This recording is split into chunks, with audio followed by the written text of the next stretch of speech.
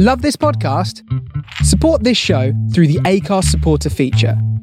It's up to you how much you give, and there's no regular commitment. Just hit the link in the show description to support now. I'm glad it did turn out that way and that young women get to see that you can get your point across, you can be eloquent, you can be intelligent and pointed, but sometimes we just deserve to just be mad.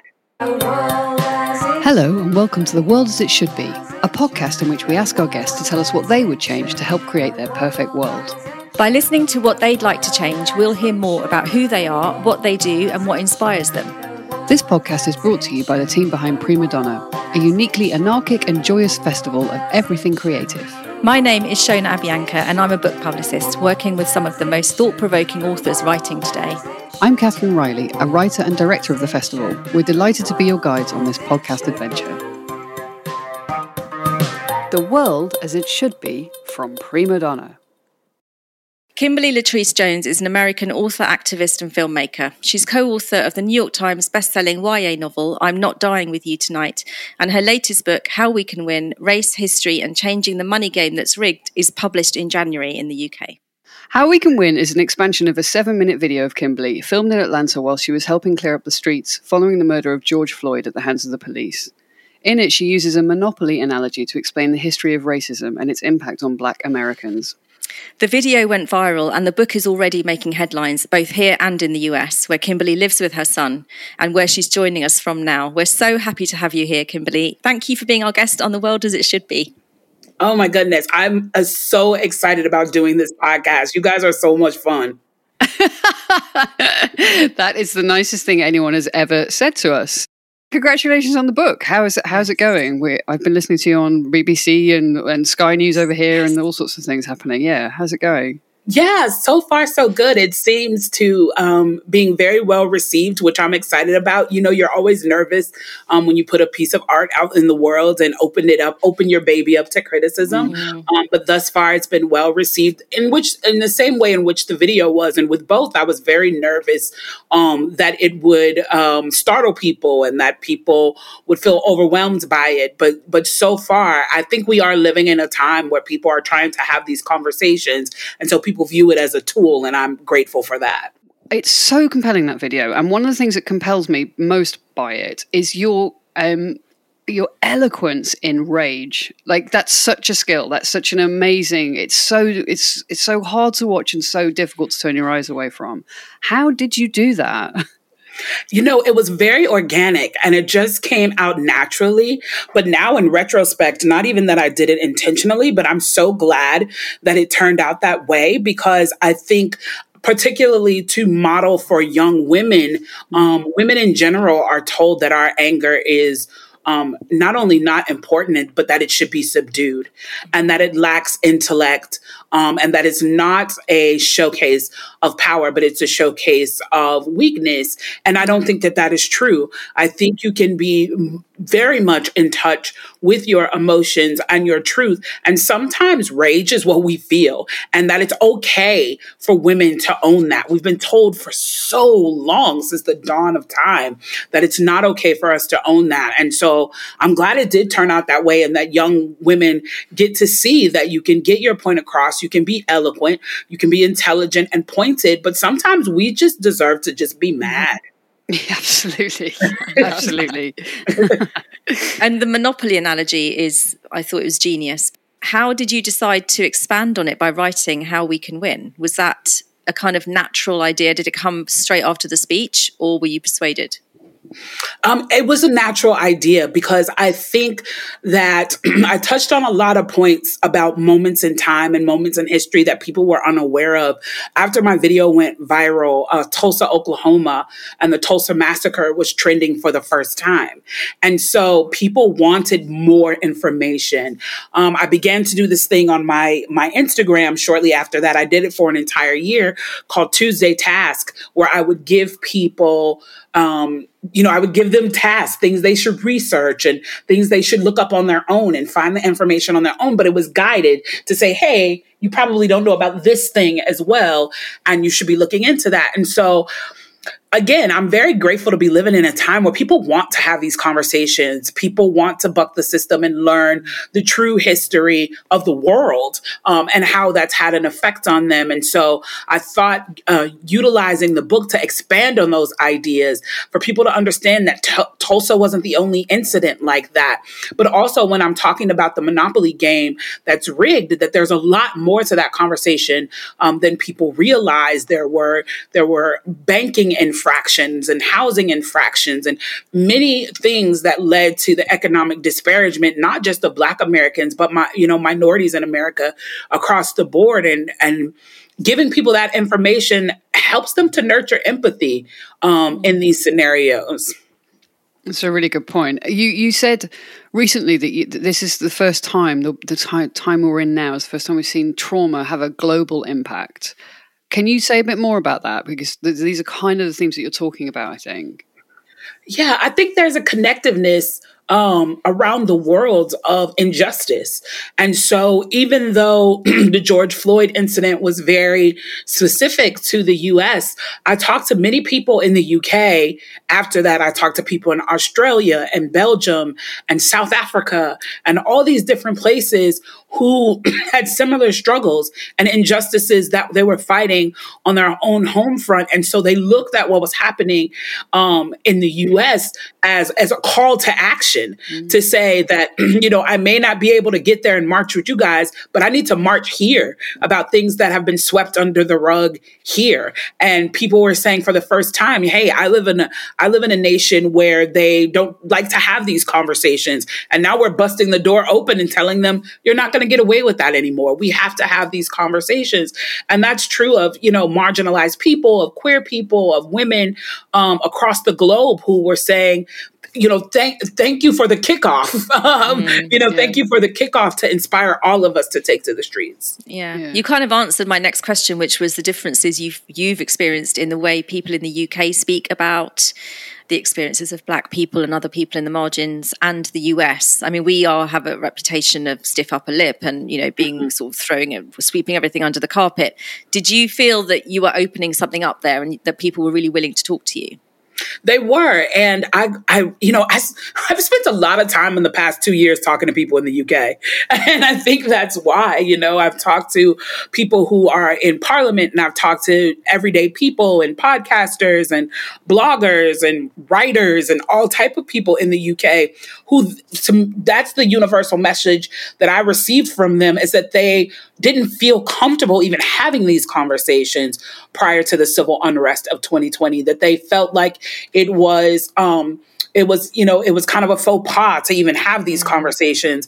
And this kind of like global revolution that happened, kind of like cracked the egg on that. And people started having to address it.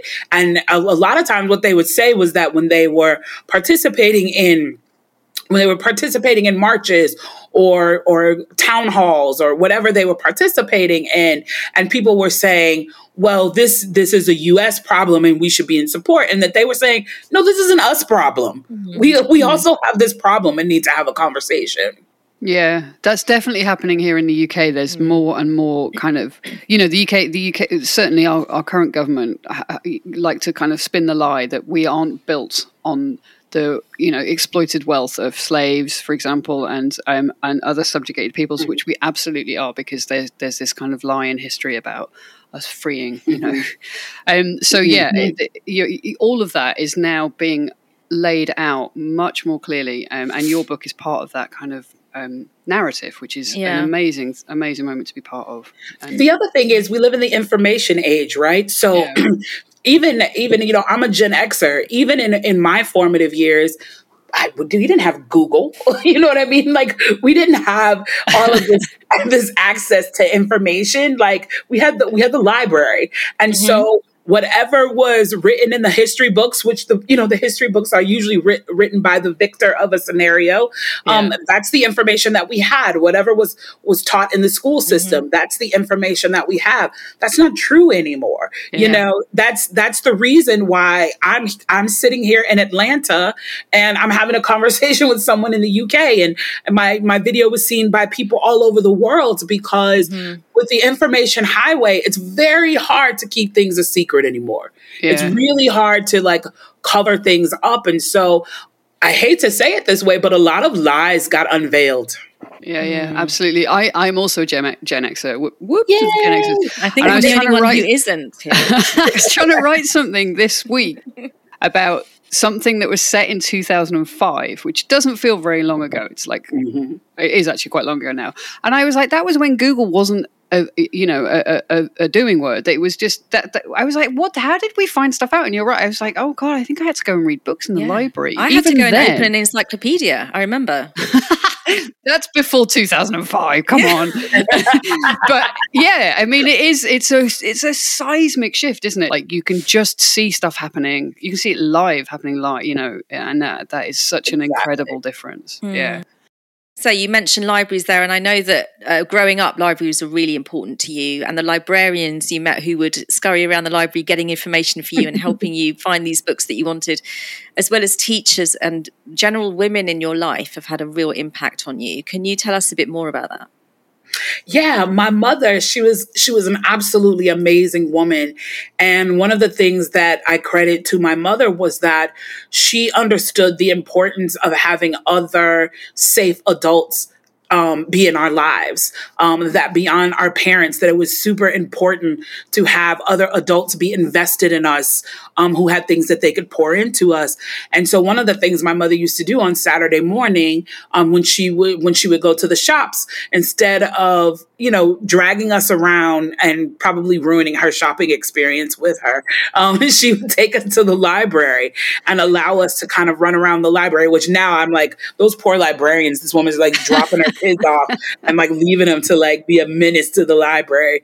But there were amazing librarians. There's a library near my house where I grew up in Chicago called the Carter G. Woodson Library, which has one of the largest African-American studies collections in the country. And so the librarians would just load up a table of books and let me just like go through it and read and discover things, everything from picture books to middle grade books up into, I was a very good reader. So, adult books where I could learn all this history and information. And even just like women in the neighborhood, I talk about in the book a woman named Miss Deborah, who was my next door neighbor.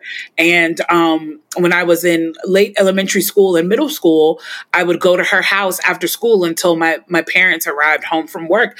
And this woman was just like a wealth of knowledge. And she had all of these records and books that she would like, and books on tape. Who remembers books on tape? Yeah. And like books on tape that she would, play for me and educate me about things about my culture that wasn't being taught in school.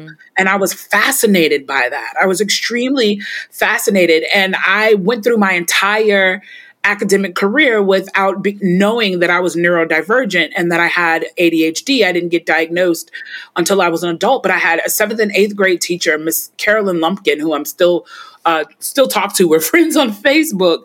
And I don't think she knew exactly what was going on with me, but she knew that I needed a different learning style, which is all that happens with neurodivergent people, right? Our brains function in a different way, and we have to have a different learning style. And so part of what she would do when I would get anxious is because she knew I was like going to the library and hanging out with Miss Deborah and going to these after school programs. And I had all of this history in my head. When I would get super anxious and busy, she would just look at me and go, Kimberly, do you have a lesson you want to teach? And I would say yes. And then she would give me 30 minutes of the floor and I would teach people about Percy L. Julian and like all these different things. And then once I got that energy out of my system, I could sit down and focus. That's amazing teaching, isn't it? Yeah. Wow. Isn't it? So it seems to be mainly women that had the real impact on you. Oh yeah, it was definitely just brilliant and amazing women in my life. Even just people as simple as like aunts and my mom's first cousins who I called aunts. They were just phenomenal women who had accomplished a lot despite having great odds stacked against them. And it was such an influence. I mean, and my mother was such a big influence on my life. She's an amazing woman. My mother was one of the leaders in AI. My mother programmed robots in the 1970s. She programmed robots that delivered the mail in the Sears Tower. And so I feel like this is another book, Kimberly. It is. And I am working on it. I am definitely working on it. Definitely. Yeah. And it's just like I had these amazing women. And there were some I will say in terms of male influence, probably the greatest, besides my father, was my father's brother, my Uncle John, who was a tank repairman in the 761st Tank Battalion, which was the first all Black tank unit in World War II. And they were basically, people know about the story of the Tuskegee Airmen, and they were basically to the ground what the Tuskegee Airmen were to the air. And their commanding officer was Jackie Robinson, who integrated baseball. And it was interesting because I was with Anita Lobel, the famous illustrator, a famous Polish illustrator. I was at her house years ago for an event in New York, and through a conversation she and I were having, we discovered that my uncle's tank battalion liberated her camp in Nazi Germany. No. And she and I had a good cry. Oh, I bet. That's amazing. She and I had a really good cry. I mean, that conversation could easily not have happened. It was so funny because I was at her house and she's drawing. So her husband was Arnold Lobel, who created Frog and Toad. And so we were at her house and she was drawing and she was talking to us, and she started to talk to us about the one adult book that she had ever done, which was a memoir about surviving the camps. And just kind of off the cuff, I said, yeah, my uncle was in a tank battalion that liberated some camps. Wow. And she said, was it the 761st? And I said, yes, because they were the only Black tank unit during the war. And she started to weep. And I just wanted to crawl up under the table. I started to apologize. I was like, oh my goodness, Miss LaBelle, I don't know what I have said to upset you. I went flush. I was like, I don't know what I've said to upset you, but I apologize. And she's like, no, you don't understand. They came in because they knew if they sent in the blue-eyed blonde Americans, we would be skittish. We would think it was a trick. We would think it was the Germans. So the Black soldiers came in, and we knew that they were the Americans, and we felt safe going with them. God, that's making me really emotional now as well. Yeah, unbelievable. And so we cried and cried and cried over our wine. And then she gave me a piece of art that she had been working on. So now I have an original Anita Lobel. What a story. Wow. And material for at least 2 books. Oh, at least. Yes. Cool. Shall we move on to your manifesto for creating the world as it should be, which is what we're all about? Really keen to hear what your plans are. So do you want to talk us through your first thing?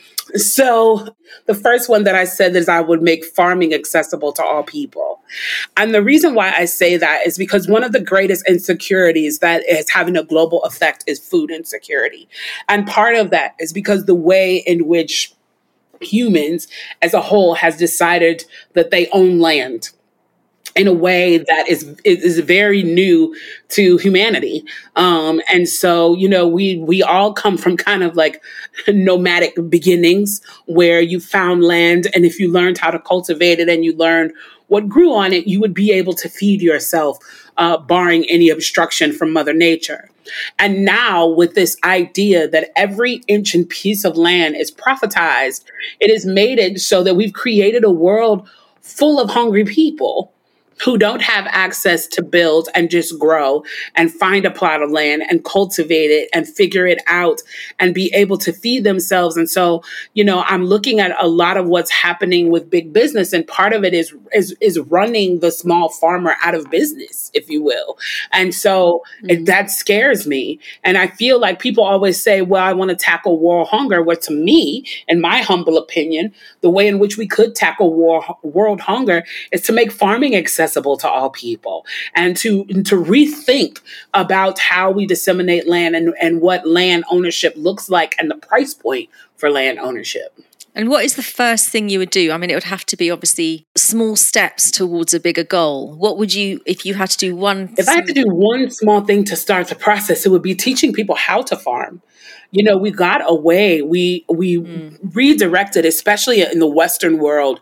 We convinced everyone in the last 20 years that the only way to go in terms of education is to go to college, is to go to the universities. And it's like, that may not be the path for everybody. You know what I mean? And we have to be clear about that. And so what we've really lost tradesmanship and the beauty that comes with tradesmanship, blacksmiths and electricians and carpenters and farmers, and these types of trade that really allowed people across the board to earn a good living, to create businesses, to be able to provide healthily and happily, for their families. And so I think we need to, I would say my first step would be return to even just educating people how to farm. Do you grow things? So over here in the UK, we have things like allotments. So there's kind of like municipal areas. There's kind of a rise of growing number. Very good joke I just made there, of community gardens, stuff like that. Do you have a garden? Do you grow? Do you eat what you grow? I do. I do have a garden. I live in an apartment, so it's very small, but I just have some tomatoes that I'm growing out on the porch. But oddly enough, my son's father, is a farmer. Really? So he's a goat, he's a goat farmer. Is that what attracted you, Kimberly? No, and what's so funny? He wasn't a farmer when I met him. He was a mechanic. You made him into a farmer. And that attracted me to fix my car for free. That's a double win, I would say. It is. Definitely a double win. Yeah. So so I grow tomatoes, but he grows all kinds of stuff and has all kind of treatise. No, my grandmother taught me. Again, another amazing woman. Wow. Yeah, my grandmother taught me. She grew up, my grandmother was born in 1914, and so she grew up in the 20s sharecropping.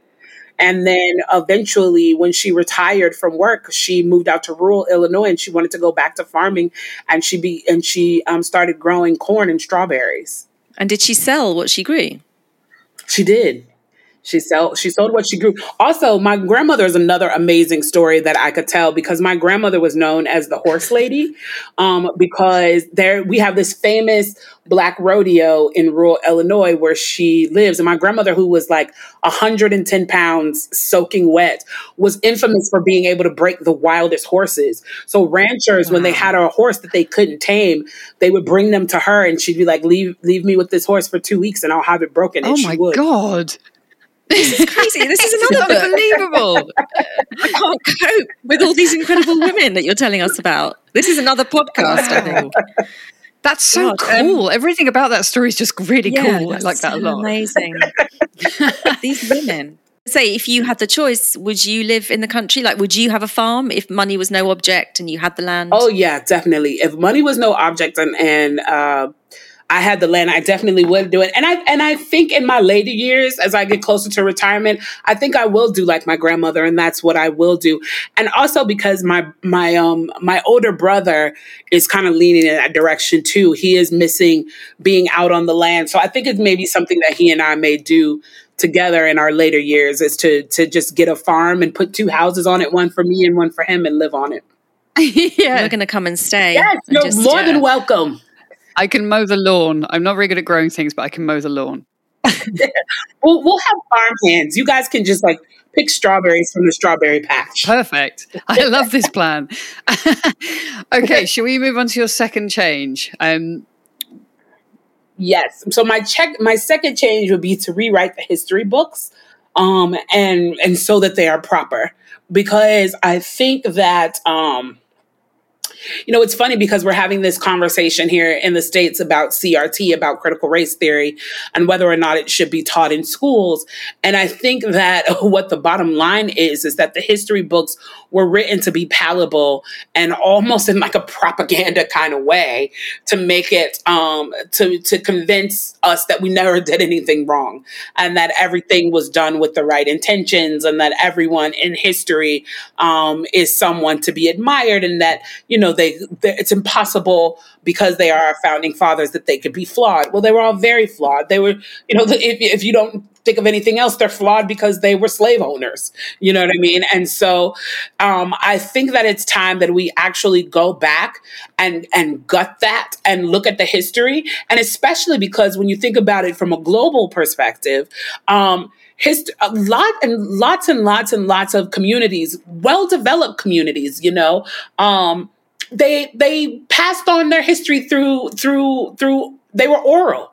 They were, they told oral histories and they passed it through generations like that. And many of them did write things down, but in the middle of wars, things were burned and destroyed. And so all you did have was the oral history that people passed along. And so I think this is true of each country, right? They try to write themselves the victor. They try to write themselves. Absolutely. They absolutely. write themselves the good guy in every way. And it's like, well, you weren't always the good guy. And like your version of this story is not the real version. And like now that everyone knows the real version, why are we still teaching children the version that we know to not be true? Like we're still teaching children here in the States that Columbus discovered America. How can you discover something with people already there?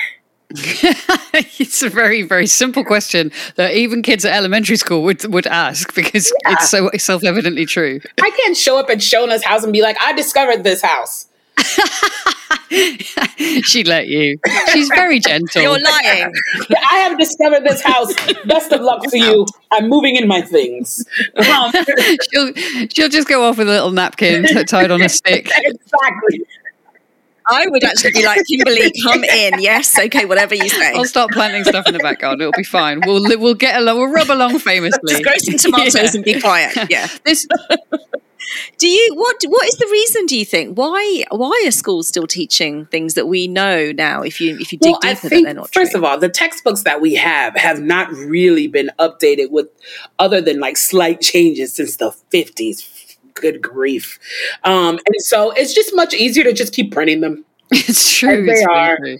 And just like make a few minor adjustments here and there, add in a Dr. Martin Luther King section and add in something modern, like what's, the civil unrest of 2020 will probably be in textbooks next year as a small passage.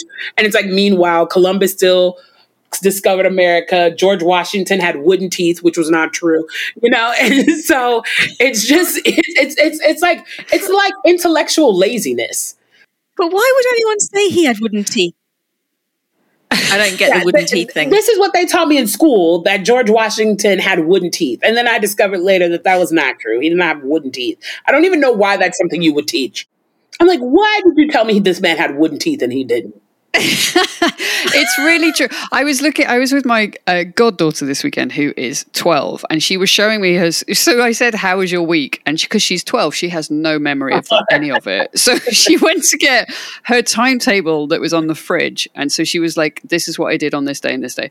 And her school timetable, looked exactly like mine. Like she's being taught the same subjects, like computing and it's like. It's crazy that she's learning the same stuff that I learned because the world doesn't look like that anymore. So apart from us knowing that these stories are demonstrably false and damaging and a lie and insidious, it doesn't help the next generation because it's not just history. It's like all of these subjects have moved on to, women apparently didn't write novels until, the early 18th, Jane Austen arrived. And that's just a complete and utter lie. Yeah. So why is this happening? Why? It makes me so angry. It's because we're not in charge. They need to put the ladies in charge if they want to get this stuff done. They do. We have been saying this for such a long time, Kimberly.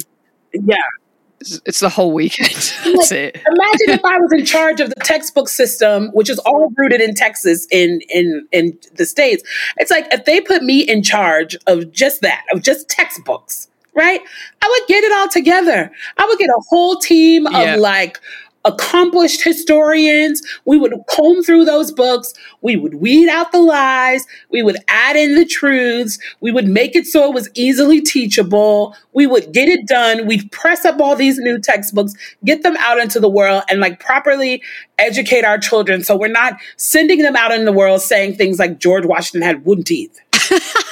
So I'm really miffed about that one. So in America, anyone listening in the US, Kimberly is available for this work. I also want to advocate anybody in the UK looking for that. We need it too. So, and I'm pretty sure she can get the shit done wherever. So yeah, kids will be begging to go to school. Yeah, make it interesting. It's like why when did we decide that school just had to be like a child stuck in a seat for 8 hours? And I'm just like, at what point do we recognize that maybe it's time to like figure out a different way to educate kids, to mix in some movement? I feel like Montessori has been doing a better job than most systems for a very long time. Like, let's look at why those kids, Montessori kids, seem very advanced to the rest of us and like what it is that they're doing. And also they're socialized into being adults because they're socialized into listening and reasoning and, learning by rote. It's no way to kind of prepare you for real life. Actually, that reminds me of like when you were talking about your mother. Not only did she sound like a very clever woman, but she did kind of instill in you, I think, a confidence to talk to people about difficult subjects. Yeah. I mean, you must have been speaking to people from an early age about things they didn't really want to hear, or questioning things all the time. Yeah, I would definitely applaud your mum for some of that, because she did. A lot of parents will want their children to be quiet and sit quietly and not talk to adults and not engage in conversation about difficult topics. But I wonder whether you would be doing what you're doing now if you hadn't had that experience when you were younger. I don't think so. I don't think that I would have. I mean, because, I enjoy what I do and I'm passionate about it. But it's also a scary undertaking. Mm-hmm. Not everyone in the world loves me. Not everyone sees value in my messages. And so, I have to do it sometimes. I tell people this amazing story about Whitney Houston. One of my first jobs in Hollywood, I was an assistant, a development assistant on the show Being Bobby Brown, the Bobby and Whitney reality show. And this was at the height of the world being completely awful to Whitney and the press just, the paparazzi just being horrific to her. And I remember one time there was a newspaper, I'll tell you how long ago the newspaper, 2005, there was a newspaper that had written this beautiful, glowing article about her, about how she was the voice of a generation. And I didn't get to see her often, but this one particular day I knew that she was going to be coming into the office. And so I had this newspaper on my desk and I was ready. I was like waiting. The moment she walked through that door, I was going to take my opportunity to like hand her this newspaper with this amazing article that was written about her. And I remember she walked in the door in true Whitney fashion, looking like an entire regal, a person. And I ran up to her. I almost knocked her down. I ran up to her so fast. And I was like, Miss Houston, you have to read this article. It's absolutely amazing. And she goes, no, thanks. And I said, no, it's like glowing. It's talking about how you're the voice of a generation. And, I was like rambling all the talking points in this article. And she looked at me and she said, I appreciate it, my love, but no thanks. Because if I believe them when they tell me I'm great, I'll also have to believe them when they tell me I'm bad. So I don't read any of it.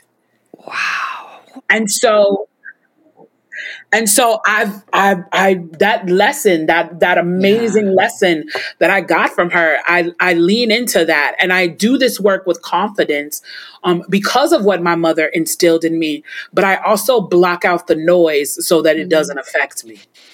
That's brilliant advice, isn't it? Yeah, from the most amazing woman. That's just incredible. That's another amazing story. I mean, that's another book. I just can't. I can't cope with how many books you want to be writing over the next few years.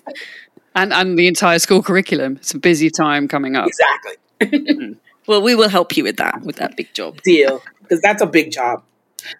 And so my last one is healthcare. It should not be so expensive to be sick.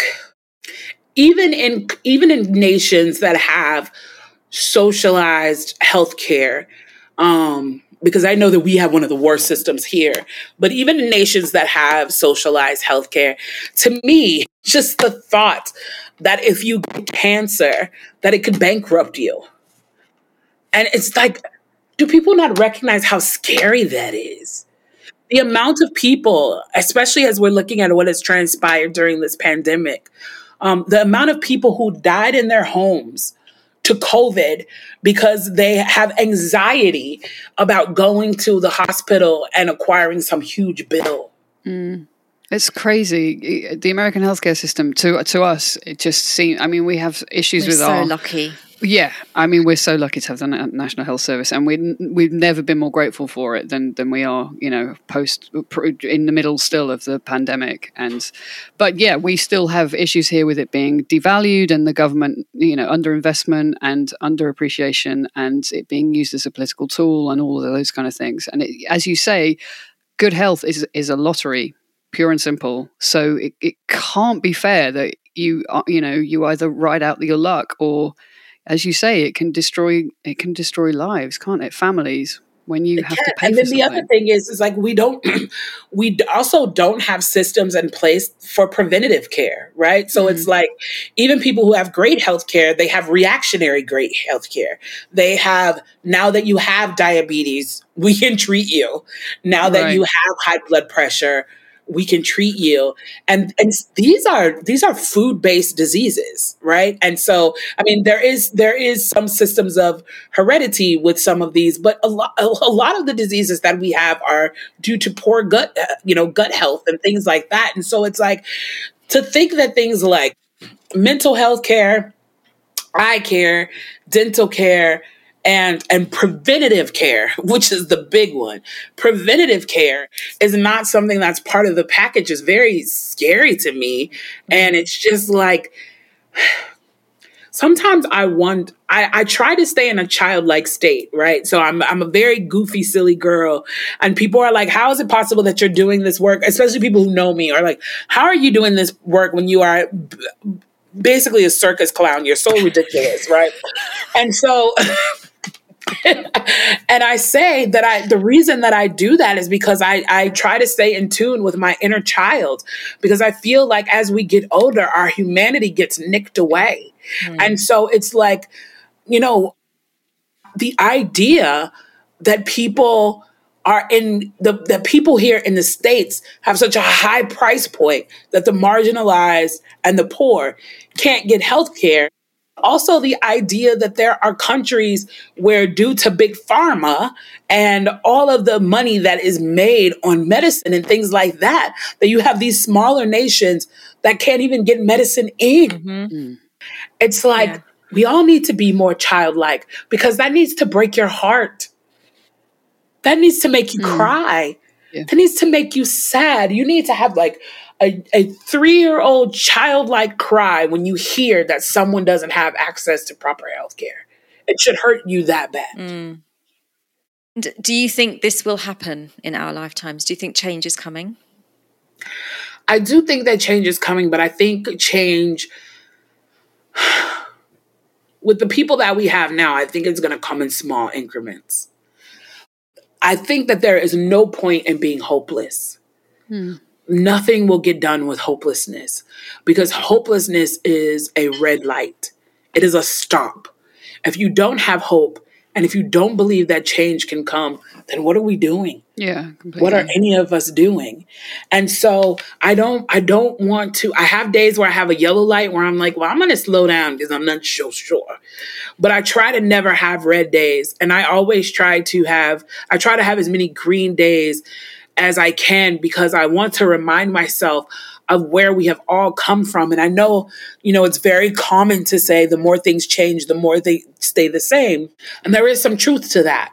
But I think if we're looking at it realistically, it is a disservice to our ancestors to not acknowledge the work that they did to get us where we are. Now, do we have a long way to go? Yes, we have a long way to go. Do we have still a lot of big fights? Yes, we still have a lot of big fights. But I think about it in this really like morbid, creepy way. It's like, dig up a woman from 1855 and show her your life. And she will know that if she worked towards women's liberation, that her work was not in vain. Dig up a woman who died in 1945. Dig up a woman who died in 1975 and let her see women on the airwaves in the way in which we are right now. She will know that she didn't die in vain. So I think that there is a way to both simultaneously honor the work that our ancestors did and use that as hope to know that in 20, 30 years, things can look different. They may not look perfect, but they can look different. They can look better. I think that utilizing that helps us to keep going, because if any of us become completely hopeless, then the whole thing will crash. I love what you said about not being hopeless, because what I also loved was the choice of your book title of How We Can Win. When the speech was very much how can we win? I do feel like it's a very hopeful, positive message that here's some things we can do. Yes, because I think we forget that the people have power, that the people are the power, that we have to stop looking at these government figureheads who really their job is supposed to be our representative of our voice. And so we have to stop looking at them like, well, they just control everything, so all hope is lost and it just is what it is. And it's like, no, you have power. If they suck, let's get them out of office. If they are absolutely terrible, let's get rid of them. If they are writing poor policies, let's fight back against those policies. There was just a study that was put out by Harvard that shows the impact that protesting has on the world, and that it does have a impact, particularly here in Georgia. One of the cases where I feel like is a high showcase of that is the Ahmaud Arbery case. That people forget that case was closed. It was done. They deemed it a fair murder. That DA had shut it down. It was over. And the people took to the streets, and people came from all over the state of Georgia down to Brunswick to say, no, the as the kids say, I learned this on TikTok. The kids say this, the math ain't mathin'. So I love that. And so people fought back, and the case was reopened, and look at the result. Yeah.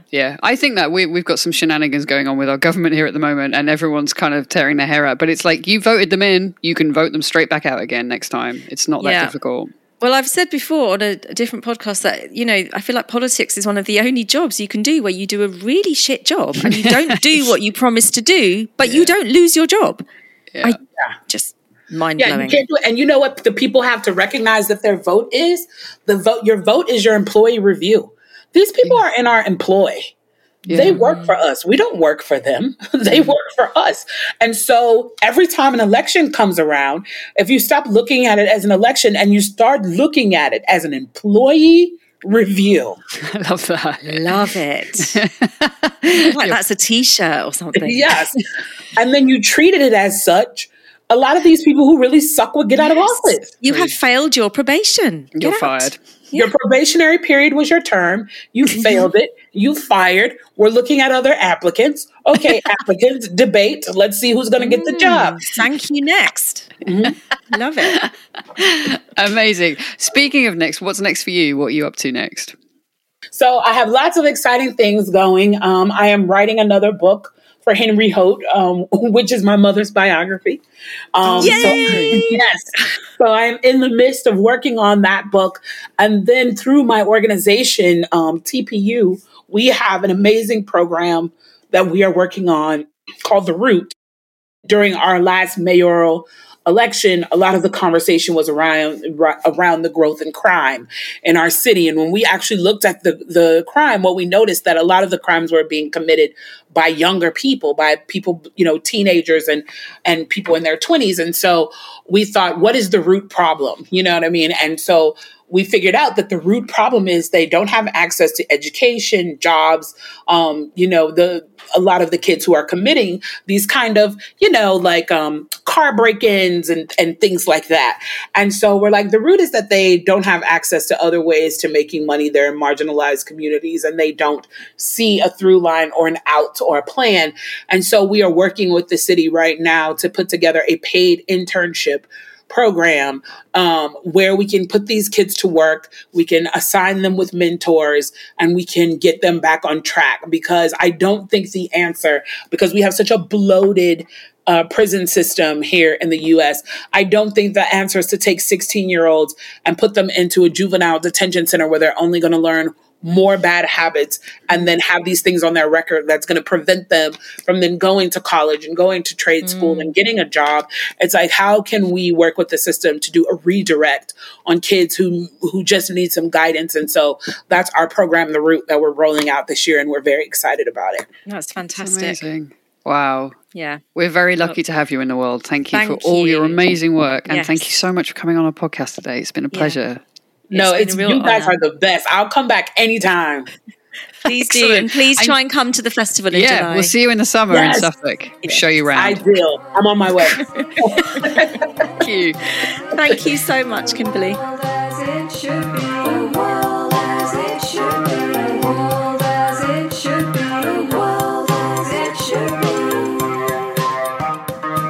The World as It Should Be from Prima Donna.